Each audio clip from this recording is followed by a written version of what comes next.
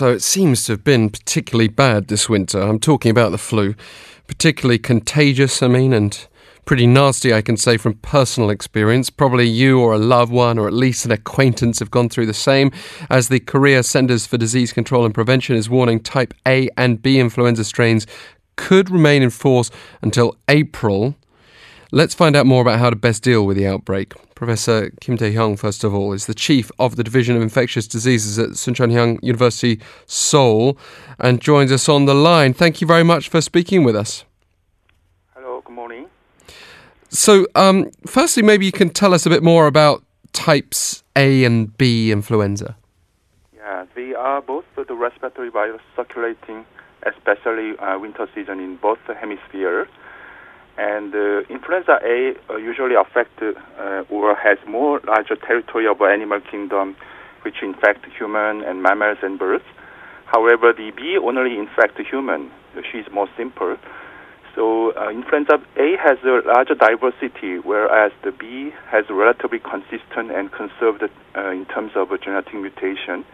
So this is why only the A causes pandemic influenza, which come from a greater genetic shift or mutation. Interesting. So type B affects only people, type A much wider. I've got to say, from my own experience this winter with type B influenza, and that was confirmed by a doctor's test that swept through my family, it wasn't pleasant at all. How do you differentiate between the two in terms of the impact they have? Yeah, so as being an ordinarily smart Korean doctor here, I am totally unable to differentiate the two unless we do test, because traditionally it is said that influenza B is milder, but this is not true according to a person's pre-existing immunity or health issues. So both of influenza could have a high fever associated with, which incapacitate you from working at office. Yes. Well, for me personally, I was able to do the radio show, thankfully, but Really? I would feel like just about okay in the morning and then feel horrible body aches and shivering for the rest of the day. And I find when you go into the night time, that's when obviously the sweating for many people will be unpleasant. Fine dust, especially with respiratory diseases, is not a great compounding factor. But once people are sick, I mean, this can last for at least a week, can't it? Sometimes longer, and sometimes the cough lasts even longer than that. Why is that the case? Actually, the reason why such influenza causes high fever and longer illness than other viruses is totally unknown. But it seems that that is more likely it's the nature of the virus itself, which causes severe disease even for healthy. So being severely sick with influenza, like you previously, is not necessarily that you are unhealthy or prone to have a health issue. However, people with a medical problem definitely have a worse outcome, like more death or hospitalization from influenza, like pneumonia. Indeed, that's one of the most worrying complications, isn't it?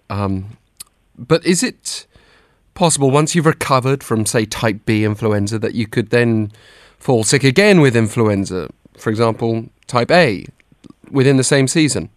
Yes, you mean having both influenza A and B even apart from the same season? Yes. Yeah, so very uncommonly, yes. From an observation of a study I have participated, I have seen just one or two cases out of several thousand people who were infected of influenza. So it's very uncommon. But the right answer should be you can hardly ever have both influenza in the same season. But just getting one influenza A or B is not a protective vaccine for the others during the same season. So we still recommend the vaccination if you are not vaccinated yet. It's interesting that it's not protective, but still statistically it's unlikely to fall sick with both. But type B, I mean, during my basic research on this, I read that type B can happen any time of year and type A is more common in the winter. And That seems to be a confusing comment, though, because generally speaking, these things spike during the winter months. And maybe there are some differences even within the winter, like type B coming later than type A around February and March. Are these things true in your view? Yes, it is. Influenza has usually earlier and larger burden of outbreak in the community just in the beginning of the winter, starting from school children. And then after that outbreak, usually B circulate around February to April. But I believe there is not a scientific connection between the two viruses. So in fact, they act independently. So what we should say, interpret about this winter, it should be that the outbreak of this season just unusually began very early. So it's nothing to do with the interaction between two. So it's very unusual phenomenon that we are observing. But it's interesting. Two viruses circulating in the same winter.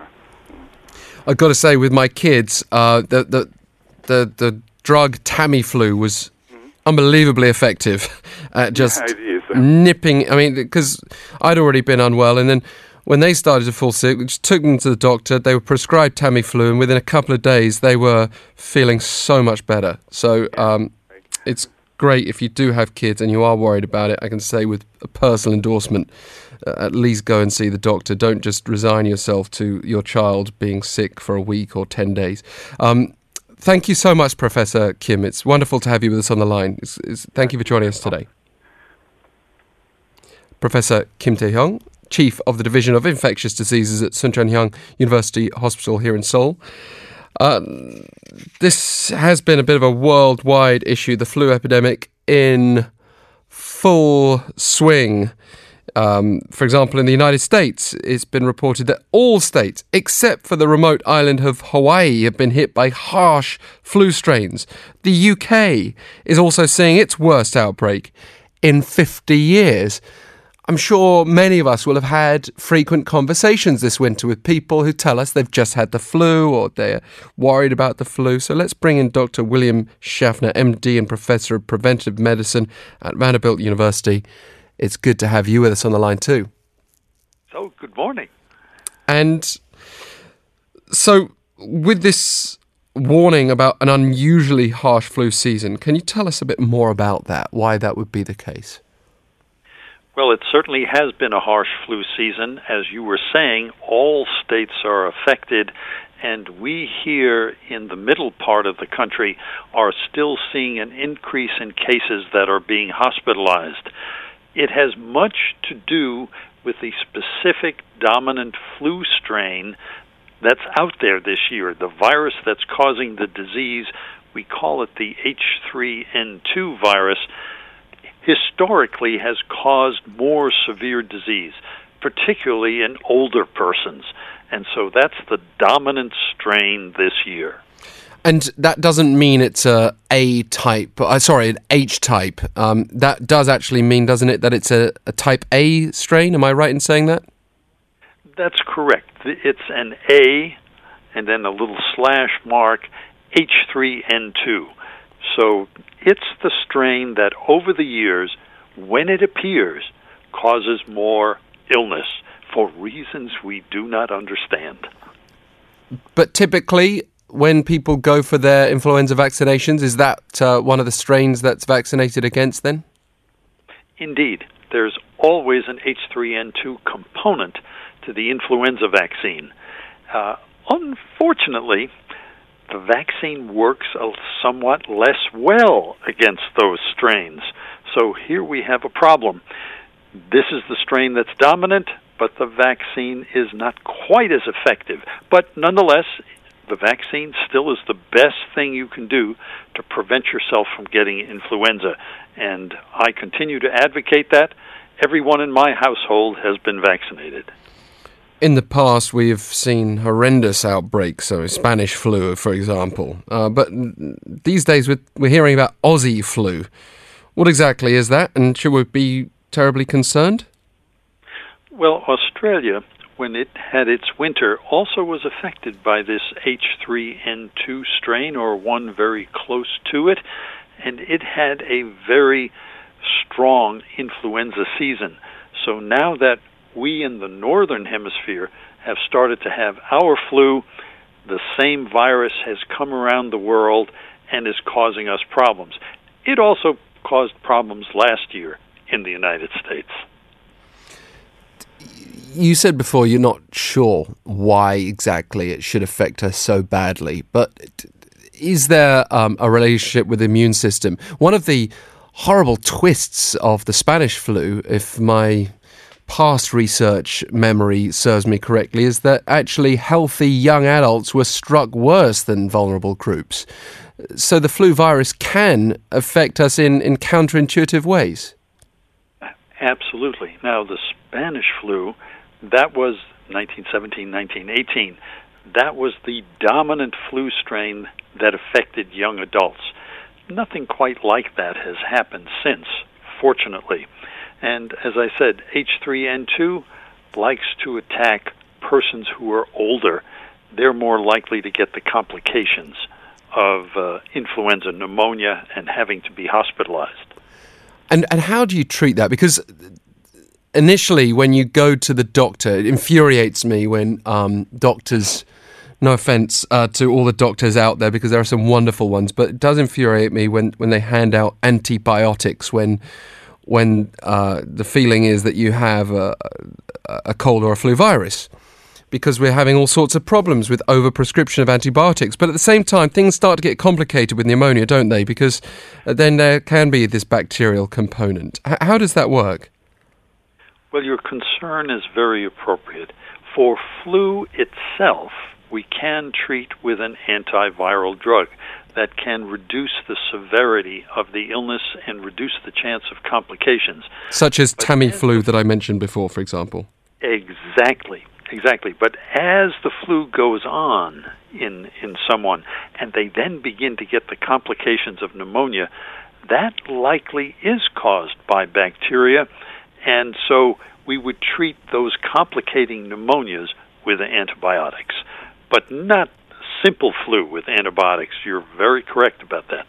But there does seem to be a change of attitude and perhaps cultural differences. For me, in the UK, the attitude was very much just stay at home, see it out, don't even take any medication except for perhaps some paracetamol. Here in Korea, people tend to go to the doctor much earlier. What is the appropriate course of action if you start feeling like you're running down and coming down with something? Well, there are certainly cultural differences. Here in the United States, we certainly recommend, if in the context of an influenza outbreak in your community, you start to become sick, and if you're an older person or someone who has an underlying illness, heart disease, lung disease, diabetes, if you're pregnant, or if it's a very young child, all of these are groups of people who are more likely to have the complications. We recommend calling your doctor, your healthcare provider, very quickly and getting that Tamiflu, because that will reduce the chance of you getting a more severe illness. So we're more inclined to treat than our British physicians. Finally, how do you avoid it in the first place? Apart from the vaccinations, which is great, we often are given advice like wash your hands well. But honestly, living in a household that's seen the flu virus this winter, even when you try to prevent the spread, it seems to get around anyway. Is there any surefire way? Nothing surefire, but get vaccinated. Do your hand hygiene, wash your hands. Try to avoid people who are coughing and sneezing, and if you get sick yourself, stay home. Don't spread it to everyone at work or out at the gym or wherever you're going. Well, thanks again. It's really good advice. Some of it is obviously common sense, but it's easy to forget. Thank you, Dr. Schaffner, for taking the time. My pleasure. Stay healthy.